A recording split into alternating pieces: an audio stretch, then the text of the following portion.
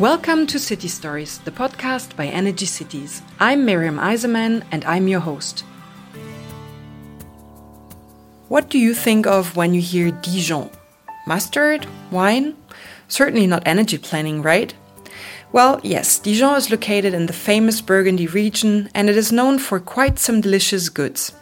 But it's good you've tuned in today because food and drinks are not the only thing in which this city and its surroundings excel. The metropolitan area of Dijon has also been recognized by the European Commission as a climate leader amongst 100 climate flagship cities. My guest today is Jean-Patrick Masson, Vice President in charge of the energy transition, and he is one of the political drivers in his region as well as in the French political arena. My short talk with him opened some new thoughts on how important partnerships are and why it's good to test things before scaling up. As Jean-Patrick was more comfortable speaking in French, we've dubbed most of the interview thanks to the voice of my colleague Ian Turner. Jean-Patrick, welcome and bonjour to City Stories. Can you please briefly present yourself and your lovely city Dijon? Good morning, Miriam. I'm Jean-Patrick Masson, Vice Chairman of Dijon Metropolitan, responsible for ecological transition.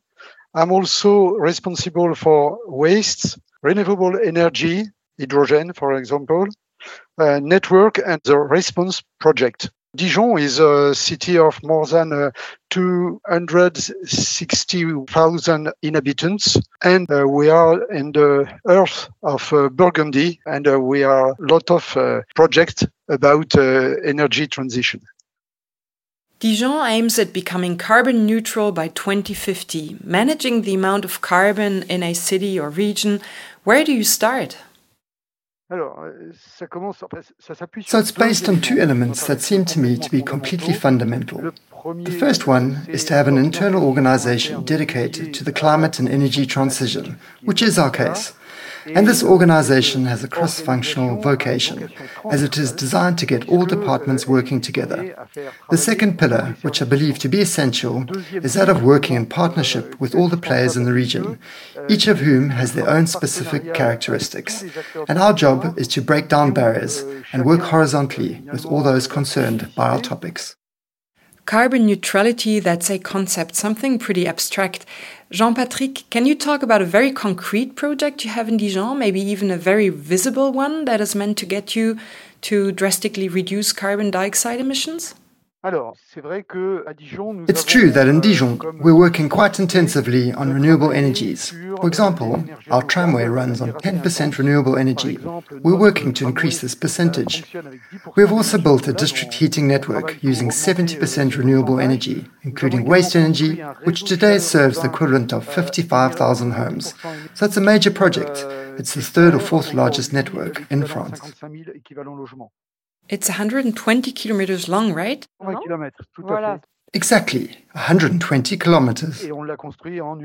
And we built it in a dozen years, which is a very short time indeed.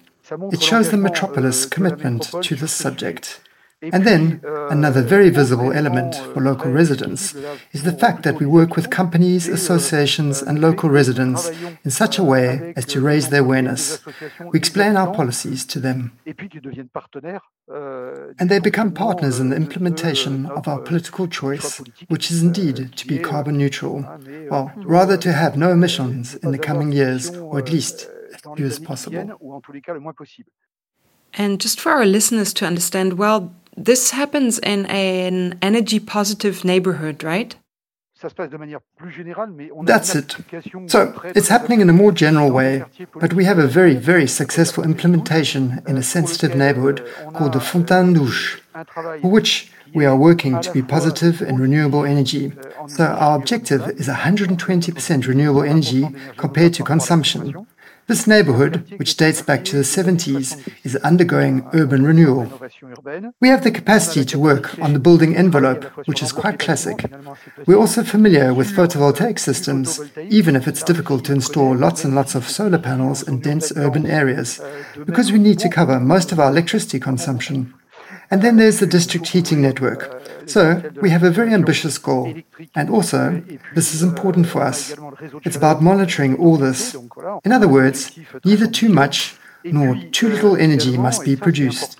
And in any case, it has to be available at the right time, so there's no surplus and no shortage, of course.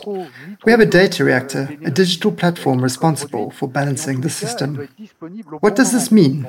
It means that we need to take a lot of data from this neighborhood, including data from local residents, and we need to work with it in such a way as to be there when someone presses the button to get light.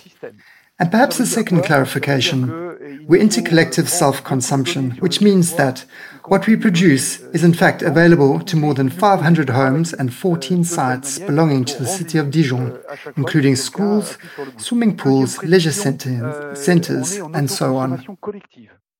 Okay, so these are all existing buildings that are being renovated in the framework of this urban development? So it's true that these are existing buildings, more from the 70s, with populations that don't have much money in rather old neighborhoods. And so one of the major objectives behind all this is not just to please ourselves by being good, it's also to be able to replicate these results. In fact, this is one of the commitments we have made to the EU, that is, to duplicate all the good solutions so that the others can adopt them. And that's why there are already a certain number of follow cities in the program who are learning from it. And we're also learning from it for ourselves, for our city's other neighborhoods. So, Jean-Patrick, we see that you really have a vision and that your actions aim the long term. And still, Dijon Métropole takes part in the EUCityCalc project, which develops a long-term energy planning tool. Did you learn new things from this project? And if so, how did you put them into practice? In fact, it's both. EUCityCalc provides us with a methodology, a logic, and ultimately a framework. And we bring to EUCityCalc ultimately the concrete cases on the territory. Initially, it was a calculation method at European level, then at national level. Today, EUCityCalc is a way of calculating on a territorial scale. As a result, this framework enables us to say, well, on such and such a topic, we may be faced with a lack of data at some point, or data of a kind that isn't what expected within the EUCityCalc's framework. This calculation method is particularly useful to us, as it enables us to monitor our performances over time, obviously using the same protocol, and to compare ourselves with others, and thus to aggregate our results with those of other local authorities, if necessary, to see if we are in line with national or European targets. This means that our departments must also communicate with each other using the same method. In other words, the calculation method used by a local authority may be of one type for one department, such as schools, and of another type for the sports department, or for the construction or renovation of buildings. This means that we need to have a common language, both internally and with our external partners, that is, our delegates, social housing agencies, and so on. And then, for example, in the coming weeks, in October, we'll be holding workshops with companies, trade unions, chambers of commerce, and the university. So our partners are ultimately also included in this project. We no longer run projects on our own, saying, we'll explain how we do things. It's all about partnership, and EUCityCalc reinforces this approach. Now, to end our conversation, do you want to give an advice to other cities and regions that wish to follow Dijon's steps? Local governments would want to exit this silo thinking that you were talking about and instead would want to work more in partnership with others. I mean, what is the ingredient that makes collaboration happen in large places like Dijon Métropole? So my feeling is that we need to be very clear about what we want. In other words, the political vision must be very clear and perceptible to all partners, because that facilitates dialogue. Some may agree, some may disagree, but in any case, we know exactly where we stand. And I'd say that as soon as we share this vision with others, that is, explain it to the residents, to the economic partners, to the internal departments, we end up forming a group of people, of institutions. And it's this sharing of the political vision, discussed and amended, that enables us to move forward together. For me, this is the essential element because everyone can see where they stand. Well, thank you very much, Jean-Patrick, for sharing your vision of a policy that looks to the future and yet is firmly rooted in the present, as we can see. Thank you really for taking the time for this conversation, and we're curious to see how it all evolves in and around Dijon. Merci beaucoup, Jean-Patrick. Merci beaucoup. Thank you very much.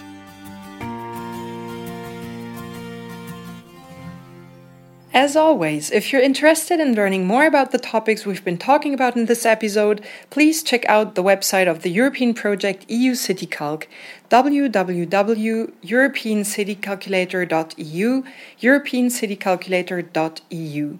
The EUCityCalc project supports cities in becoming climate neutral. The project gets funding from the EU Horizon 2020 program, and it will offer the open-source European City Calculator web tool with which cities can plan their measures sector by sector to bring their emissions down to zero.